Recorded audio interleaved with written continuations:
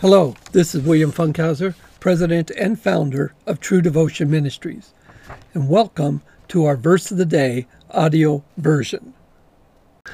Okay, our Verse of the Day for December 1st, 2021 is Colossians 3:16.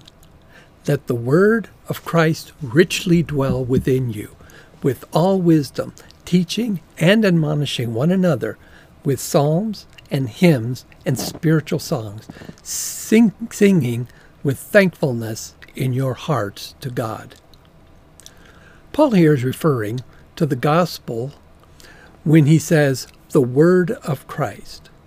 We see that Paul, in many verses, uses the word of God, as in, quote, of this church I was made a minister, according to the stewardship from God bestowed on me, for your benefit, that I might fully carry out the preaching of the Word of God.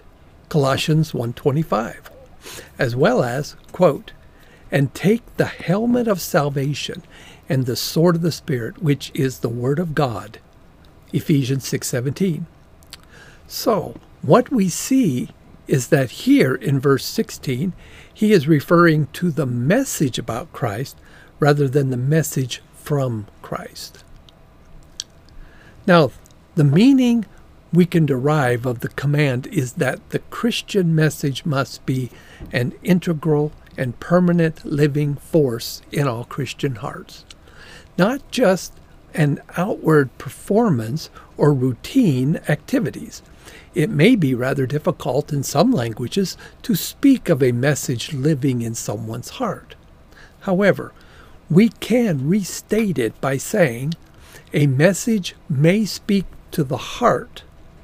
This message should be such that it affects our very being. Paul makes it clear by saying we must let it richly dwell in us. Richly is a metaphor for all the resources and blessings which are to be found in the Christian message. The phrase in all its richness may characterize either the message or the way in which the message must live in the believers. The meaning is essentially the same in either case. In the first instance, one may speak of the wonderful message, and in the second instance, must live in a wonderful way. And this is to be taken in two valid ways, in the heart of each individual, as well as in the heart of the church as a whole. The main idea is that this message regarding Christ must be what we base our lives on. We must live out this message in ourselves, and we must also help others live it out as well. Many people who are new to the faith do not fully understand what this life is all about. This is what I believe Paul was speaking of.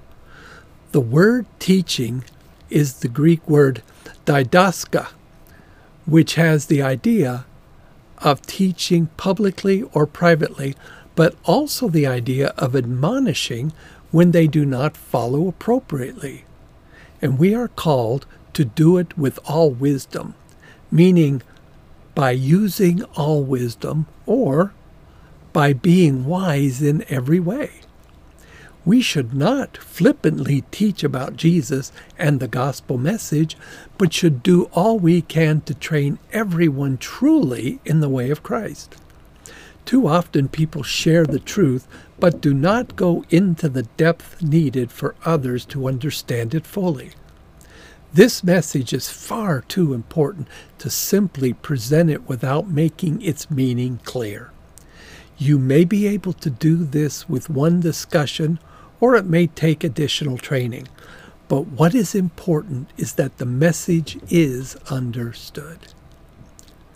And the message we present, either of training or admonition, should be such that it prompts praise and thanksgiving to God for all He has done and is doing. The message of Christ is a message of grace and mercy. We had no hope for salvation until Christ came and presented his body as a sacrifice for us all. There was nothing we could do, so he did it all. And finally, when we do all this, we must remember that, quote, whatever you do in word or deed, do all in the name of the Lord Jesus, giving thanks through him to God the Father. Colossians 3:17. We must let our words be right and our actions upright. Theologian Adam Clarke puts it this way, quote, begin with him and end with him.